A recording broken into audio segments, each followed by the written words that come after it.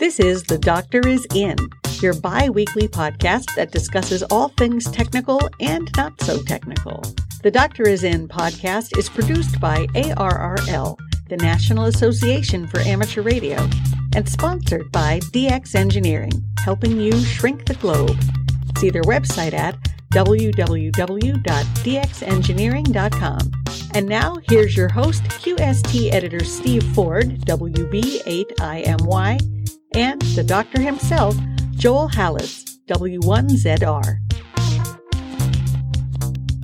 Hello and welcome to The Doctor Is In. I'm Steve Ford, WB8IMY. And I'm Joel Hallis, W1ZR. I promised you the last time, Joel, that I was going to avoid punning too much. I didn't take you seriously. Well, but this topic is just begging for a pun, and I don't know if I can help myself. I will back off. I will restrain myself. It's the kind of topic, though, that brings a thirst of knowledge to a number of people, and that is the beverage antenna. And you're going to tell us what the heck a beverage antenna really is. Well, I'll try to do that. First of all, it's a capital B because it's named after Harold Beveridge, who invented it.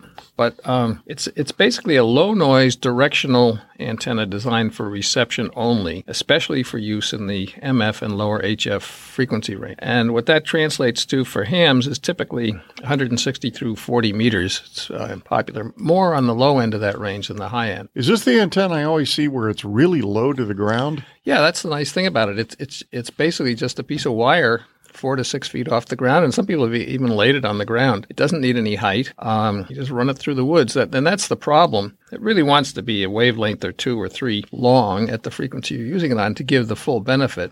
What's special about it? Well, what's special is the method of reception is unusual. It's a horizontal wire, but it receives vertically polarized waves from the direction of the wire. And the way it does that is as the wavefront move, you can't see my hands demonstrating this, but as the wavefront moves along the wire, it tends to tilt because of the ground losses, and the tilt provides a horizontal component to the vertical polarized wave coming along in that direction. So what that does is that couples to the wire, and the longer it is, the more copies of the wave you have as it goes along. So it sort of follows the wire, and they all add in phase and end up at the receiver at the other end of the line. The end closest to where the signal is coming from needs to be terminated in a 400 to 600 ohm resistor, but it doesn't have to be a high power resistor and doesn't have to be a very fancy ground on the other side. It just needs to be some kind of a termination. If you don't have that, it'll receive from both directions, not usually what you want. So the issue is that it takes a couple of wavelengths, sort of.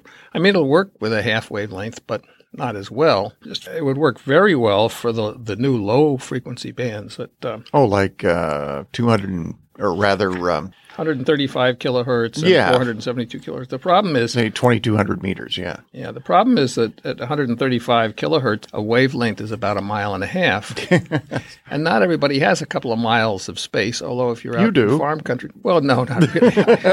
I've thought about doing it. I guess my lot is 700 feet long, which, would be marginally useful on 80 meters, let's say. But it certainly wouldn't be very beneficial on the very low band. And there are other alternatives that can be used for that function that don't take as much space. Flag antenna, U antenna, and a number of different kinds of loops. Well, if these things are so incredibly long, why do people bother with them? I mean, why go to all that trouble? There's got to be some enormous advantage, right? Well, it does provide very good receive performance, and it's a very easy antenna to implement if you have the space. So back in the 1920s, there was maybe more space around than I have or you have these days. And Beveridge made good use of it. And not only did he use it, but it was in the early days before there were transatlantic voice cables, for example, the American Telephone and Telegraph Company provided voice radio links across the Atlantic, and they used them for high signal-to-noise ratio on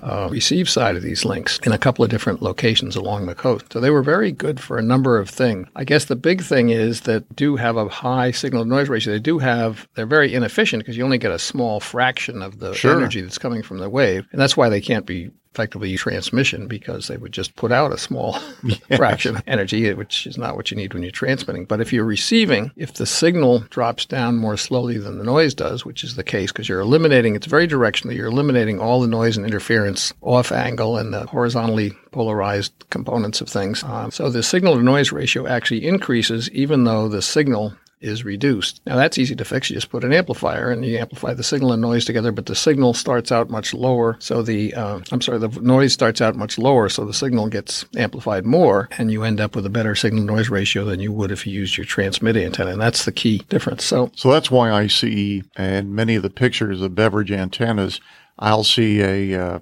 small receive preamplifier hanging there on the post. It's often right there at the antenna itself, although it could be, especially at low frequency Radio Shack. Of course, the risk is if your transmit antenna is nearby, your preamplifier can get fried every time you transmit. I was wondering about that. Yeah, protect that pretty carefully. It's part of the process, but it's not rocket science, and it's all of that can and has been done many times. So if you have hundreds of feet of land, and now I'm thinking more of 160 meters. So you've got enough that you can string a beverage out there. It's just a few feet above the ground, let's say. Is it extremely directional in the direction that it's pointed? The longer it is, the more directional it is. Oh, okay. And so what a lot of people do is they have multiple ones. So you only need a lot of wire to do this too, I suppose. But wire is cheaper than aluminum tubing, and 160 meter Yagis are hard to build. So this has very directional performance. You can put them in your favorite direction. It's also possible to make a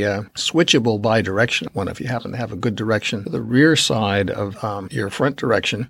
By using window line for the antenna, you can actually do a switching mechanism that causes it to change direction. This was described in a QST article by Ward Silver years ago. As I say, in my case, if I really wanted to, I could put a 80-meter beverage along the property line, and it's all woods there, so it wouldn't get anybody's way. That's one of the things, if something a couple of 100 feet long and 4 feet high, you may have problems with people or animals trying to get through. A tripping hazard, yes, that's true. Well, can it be higher off the ground? I think it can. I don't think there's any reason it can't be higher, but that's usually more of an issue. I mean, if you have a farm kind of land without a lot of trees, the supports aren't there, and or you're going along next to a road. But I don't think there's a big problem with it being somewhat higher. It could be higher than a head, let's say. Higher than antlers. And what prevents you from building a beverage antenna for the higher bands? Well, nothing, except that usually on the higher bands, people have directional antennas that can serve both transmit and receive. A Yagi, for example, probably gives you better signal-to-noise ratio in your desired direction, or comparable to a beverage maybe. But it can be turned rather than requiring a whole bunch of them. So there's no reason I don't think that it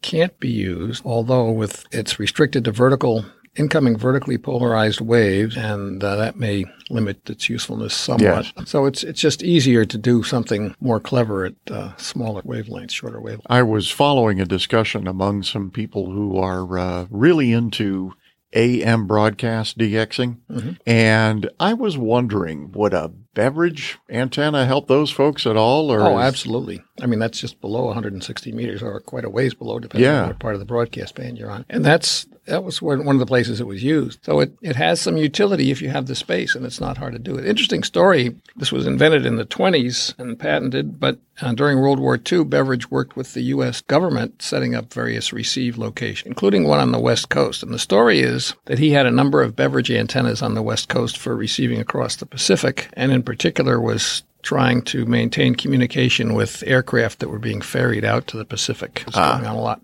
He was quite astonished because of the directionality of this. He could tell that the aircraft were flying on what would be the lines of latitude as if they were plotted on a Mercator projector map instead of an aircraft navigation chart, which would take a much shorter course if it went great circle. And what was happening was some of these poor guys were running out of fuel partway out and going into the sea because it was a very tight kind of thing. So if their engines weren't precisely tuned or whatever, so long, it was a one-way trip. He brought that to the attention of people, and they changed to a great circle course, and many lives were saved as part of the process, not to mention airplanes. Well, that's fascinating. Again, I've heard about beverages for years. I've never been in a position where I could could actually install one or build one. But I know that the folks that really are into 160 meters in particular seem to love those things. Once again, though, if they've got the room, that's the key. And there are alternatives that have come up that people have done. I'm not sure they're quite as effective, but they're better than not having any special receiving. And a number have been, look under the U, which is not spelled with a U, but EWE. Yes. There's a number of other low noise receiving antennas for the lower. Absolutely. That can work. And some of them are even rotatable, which is nice. They're small enough that they've seen chimney mounted loops that are rotated that try to look like TV antennas, for example. Well, Joe, let's hear from DX Engineering, and we shall return. Every ham radio operator knows speed matters. Whether it's jumping in your truck during an emergency or staying up all night for lightning-quick contesting, seconds count. And there's nothing more painful than being off the air waiting for equipment to arrive. At DX Engineering, we know a thing or two about speed. You can count on us to provide the fastest shipping in the ham universe. How fast? You get same-day shipping on most orders placed by 10 p.m. Eastern Time. It's that fast. So that new rig, antenna, cable assembly, or replacement part you need will make it to your shack in plenty of time to work a remote DXCC entity or dominate the competition in the next contest. And the best part is DX Engineering offers free shipping for most orders over $99. Radio waves travel at the speed of light. Lucky for you, so does DX Engineering. Visit dxengineering.com. That's dxengineering.com. And we're back, Joel, with a question, this time from Greg, KB1AWM, and he's asking, many hams use open wire feed line on HF due to its low loss, allowing for more efficient use of an in-shack antenna tuner. Since loss goes up with frequency in feed lines, I'm wondering why I never hear of anyone using open wire line on UHF bands such as 70 centimeters. Good question. It is. There's really no reason not to use it, except the higher in frequency you go, the trickier it gets. Yes. Mainly because the spacing starts to become a problem. If you think about two wires out of phase, which is what a transmission line is essentially, that can make a pretty good antenna if they're far enough apart. Yes. So open wire line can be used on VHF and UHF. The main limitation is that as the spacing becomes larger, a larger fraction of a wavelength, there is progressively more and more radiation from the two out-of-phase wires. Keep in mind that twin lead, the basis of window line, was developed for VHF television service back in the 50s or 40s maybe. I'd forgotten all about that. Yeah. But that typically had a spacing of less than half an inch. Yes. But in those days, the VHF channels went up to 220 megahertz. So, this is not breaking new ground exactly. No. In fact, I had a 70 centimeter antenna that I designed to work with twin lead and got good quality twin lead and used that. And then, of course, at the other end, you've got to have some kind of impedance transformation arrangement and forth. And I guess what I used was a 4-to-1 half-wave loop balun made out of semi-rigid coax, which worked well, although it's not absolutely necessary. And then that got me to 70 ohms, and then I had a short quarter wave section of 60-some ohm transmission line I made out of two pieces of copper tubing. There I was, and I had a 50 ohm transformation to 50 ohms in the shack and could run it into the equipment. So again, you want to keep the spacing to 1 inch at 2 meters and a third of an inch at 70 centimeters. And nothing dramatic happens if that threshold is crossed, but you do get more radiation from the line, which is equivalent to loss because signal it's not getting to the antenna. That's right. It's also giving you potential for interference to things and interference from things as it runs through the house and so. So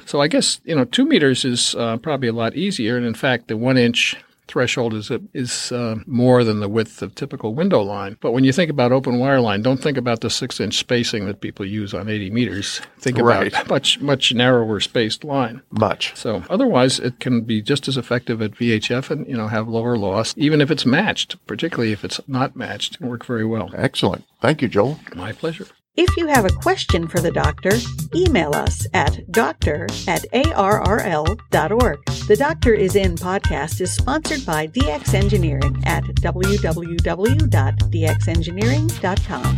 Background music provided by Purple Planet at www.purple-planet.com. This podcast is copyright ARRL. All rights are reserved. Until next time, I'm QST Managing Editor Becky Schoenfeld, W1BXY 73, and thanks for listening.